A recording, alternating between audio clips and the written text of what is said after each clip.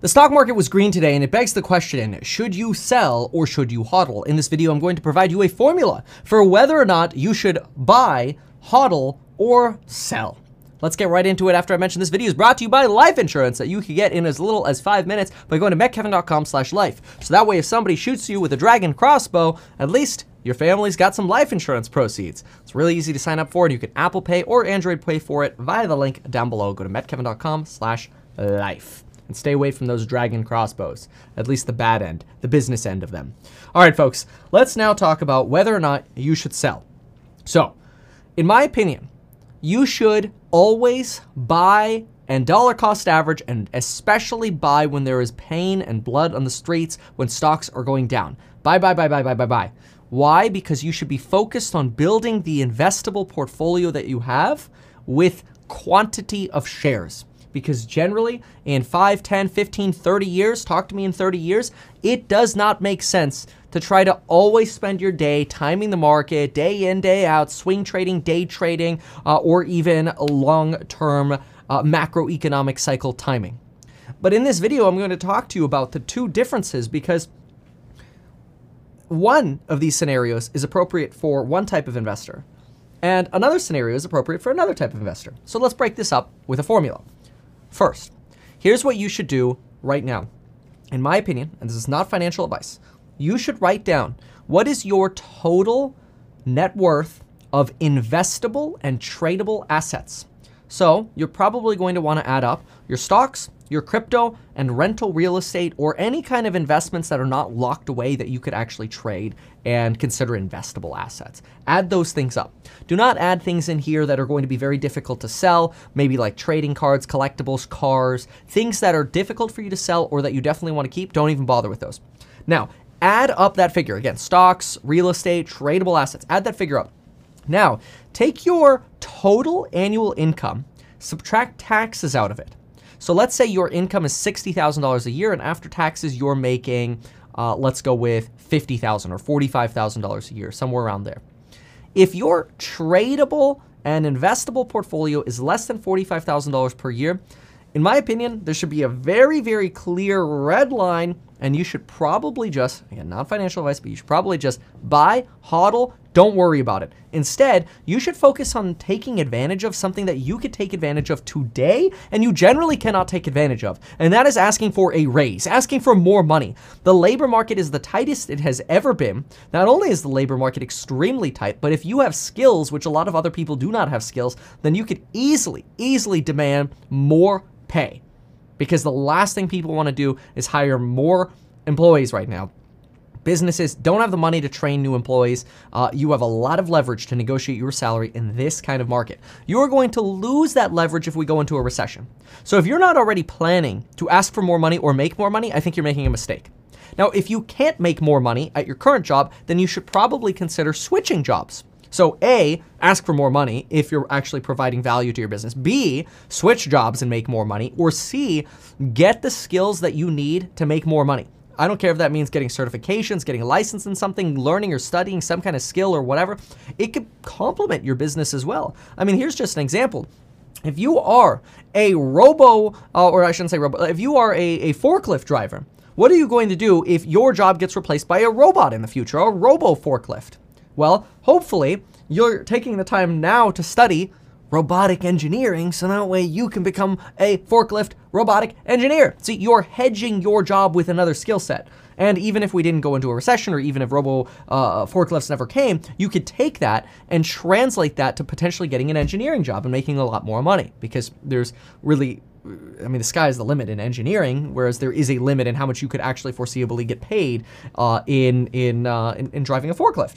So keep these things in mind, that you want to hedge your line of work. One of the things that I did as a real estate agent 5 years ago was I said, oh my gosh, Redfin's coming in and potentially taking over. And if they take all of my clients, which didn't end up becoming a reality, but that was always a concern of mine, is, oh my gosh, what if they come in and then they take over, right?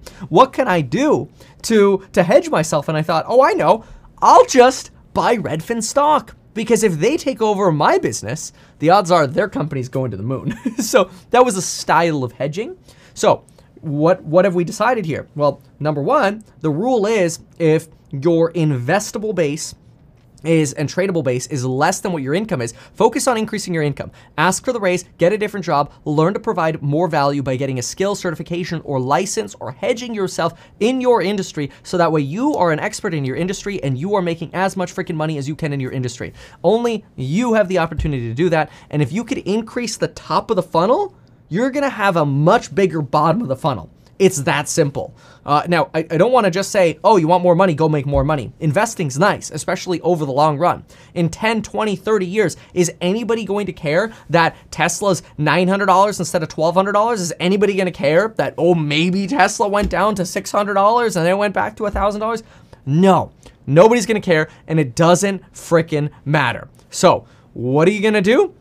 I highly recommend you focus on your top line, your money, your dollar hollers, okay? Very, very, very important. Now, when does it make sense to actually sell? Well, we know, according to my opinion, not financial advice, it does not make sense to sell when your investable base is less than your income after taxes. Now, there's going to be a little bit of a gray area between this, and it's really up to you to determine where this line comes up. But there does come a point where your investable base is actually multiple times the size of your income. For example, let's say your household income is $200,000, but you have an investable base of $1 million.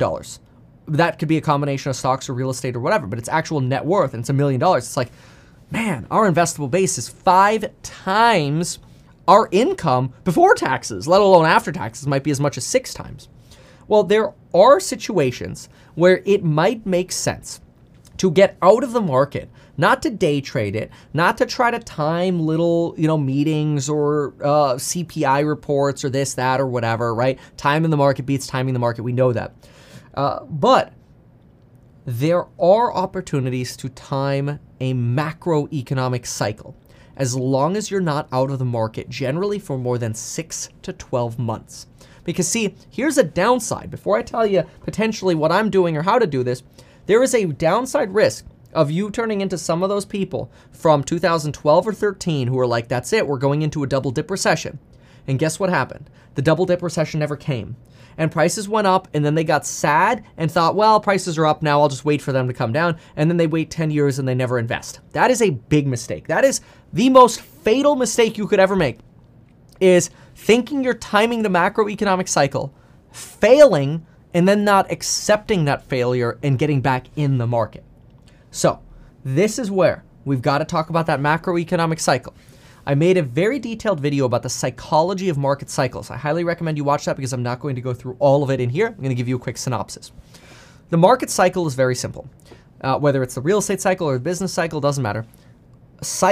Markets are cyclical. Prices go up. We have expansionary support. We have fiscal support from Congress. We have monetary support from our central bank, and assets grow in value. Well, assets grow in value like a balloon, not necessarily a bubble. We're not necessarily overinflated, but we inflate up. As we inflate up, more people get better jobs, pay goes up, the workers' ability to negotiate goes up, and everybody feels richer. And when everybody feels richer, everybody likes to go spend money like crazy. And so this is where there are a lot of folks who say things like, but Kevin, how could we possibly go into a recession when there's such little unemployment? Or when people are spending money like crazy? Look how good the economy is. Well, what do you think comes right before a recession? A really good economy, usually, right? So the macroeconomic cycle is such that everybody tends to feel very, very rich at the top of the market. In 2006, and even the beginning of 2007, before the market really started showing any kind of jitters, folks were buying new boats, new RVs, new clothing. People were going on vacations. People were buying jets. People were going nuts, spending money like there's no tomorrow, like the money's never going to end. And this, in my opinion, is very intoxicating because it's fun to spend money. Businesses like it. They raise prices like they're doing now. They create inflation because they can. And people are willing to pay it because they have more savings. They have more income. They can pay. So what do? They take on debt. They use their savings. They use their higher pay. And they spend. This is why we are seeing higher levels of margin than we've ever seen in the history of America before in the stock market. Because short of the last really 7-8 weeks here, the stock market has done really well. Borrowing to invest in the stock market has been a great bet. Buying the dip has been a phenomenal bet. but not when the macroeconomic cycle changes. And this is where, in the event we start seeing fiscal stimulus that stops, which we've already seen. Congress can't seem to get any stimulus done because of fears of inflation. So fears of inflation are making Congress not our friend. On top of that, fears of inflation have now made central banks not our friend anymore. So now we have these two very large headwinds, actually three. We have fiscal headwinds, the end of stimulus. We have monetary headwinds, the central bank saying they're going to tighten policy. And we have inflationary pressures that, even though folks say, oh, but Kevin, the inflationary pressures will go away once supply chains resolve themselves, I think folks forget that just because supply chains get better does not mean prices are coming down.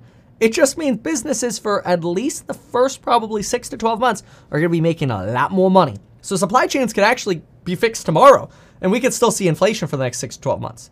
That's because businesses are able to raise prices because why?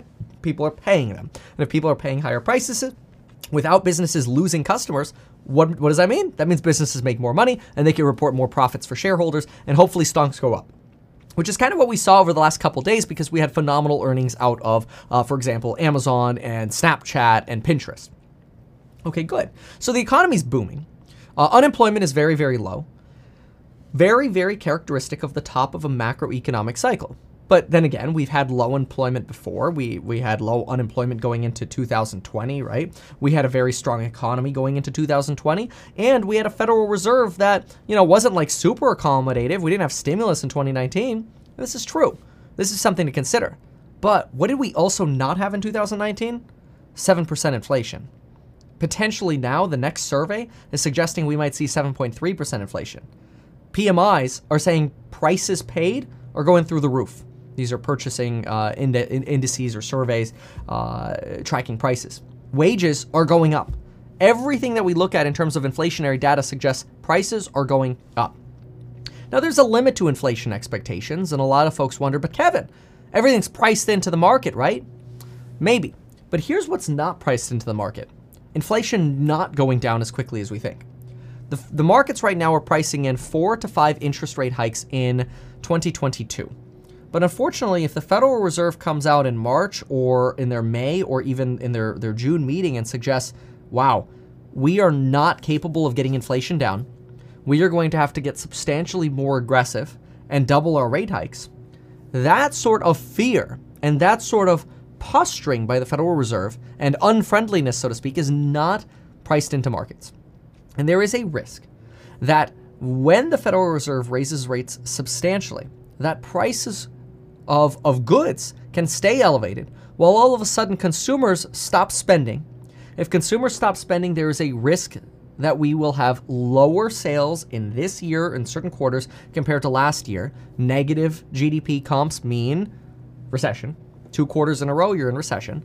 And 2021 was a big spend year. So if we don't spend more than 2021, we will have negative GDP at certain quarters this month or this year, which is a problem.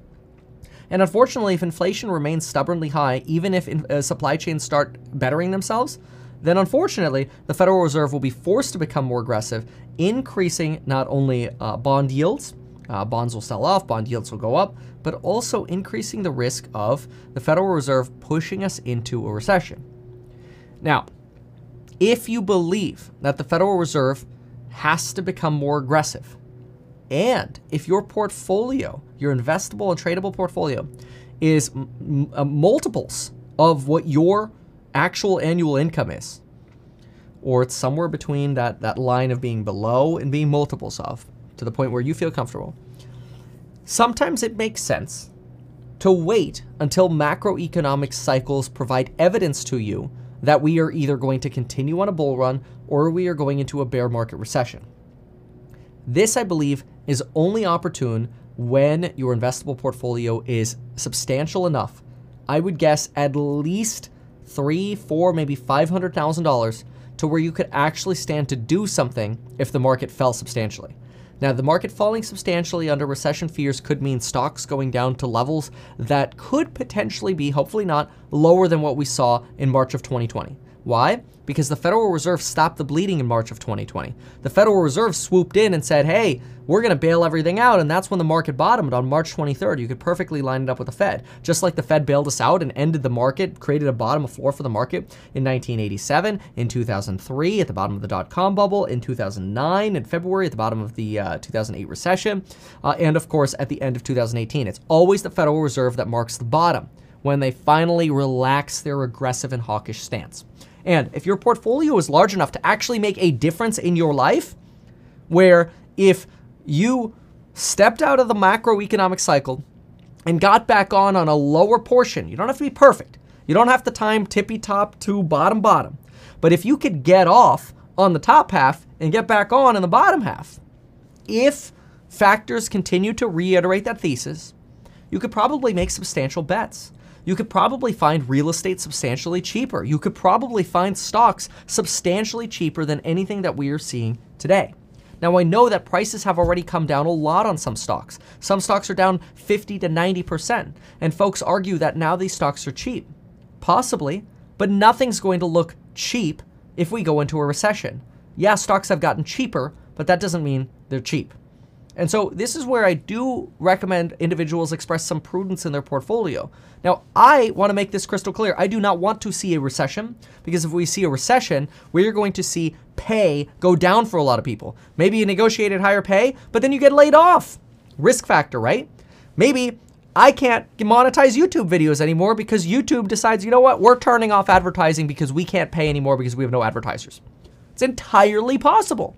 And so you have to prepare that in a recession, that is like one of the worst things that you could ask for, next to, of course, a depression, which we'll talk about in just a moment. But potentially preparing for something like that is always prudent. That doesn't mean it's going to happen. And that doesn't mean you want a confirmation bias that says every day, oh, the market better be red, otherwise you're wrong. That's not how macroeconomic cycles work.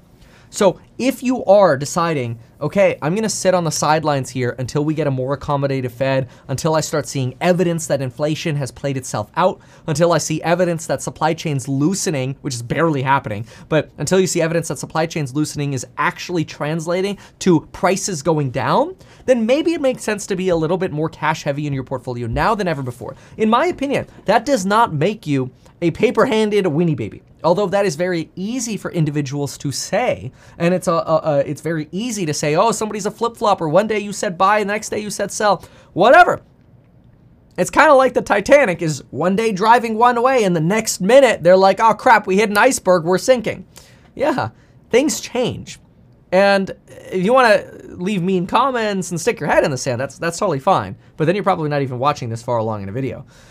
So this is where you have to remember that macroeconomic cycles are natural, they're normal. Macroeconomic cycles, especially falls in cycles, remove risk, speculation, debt, and zombie companies from markets. They actually do weeding. They clean out the bad.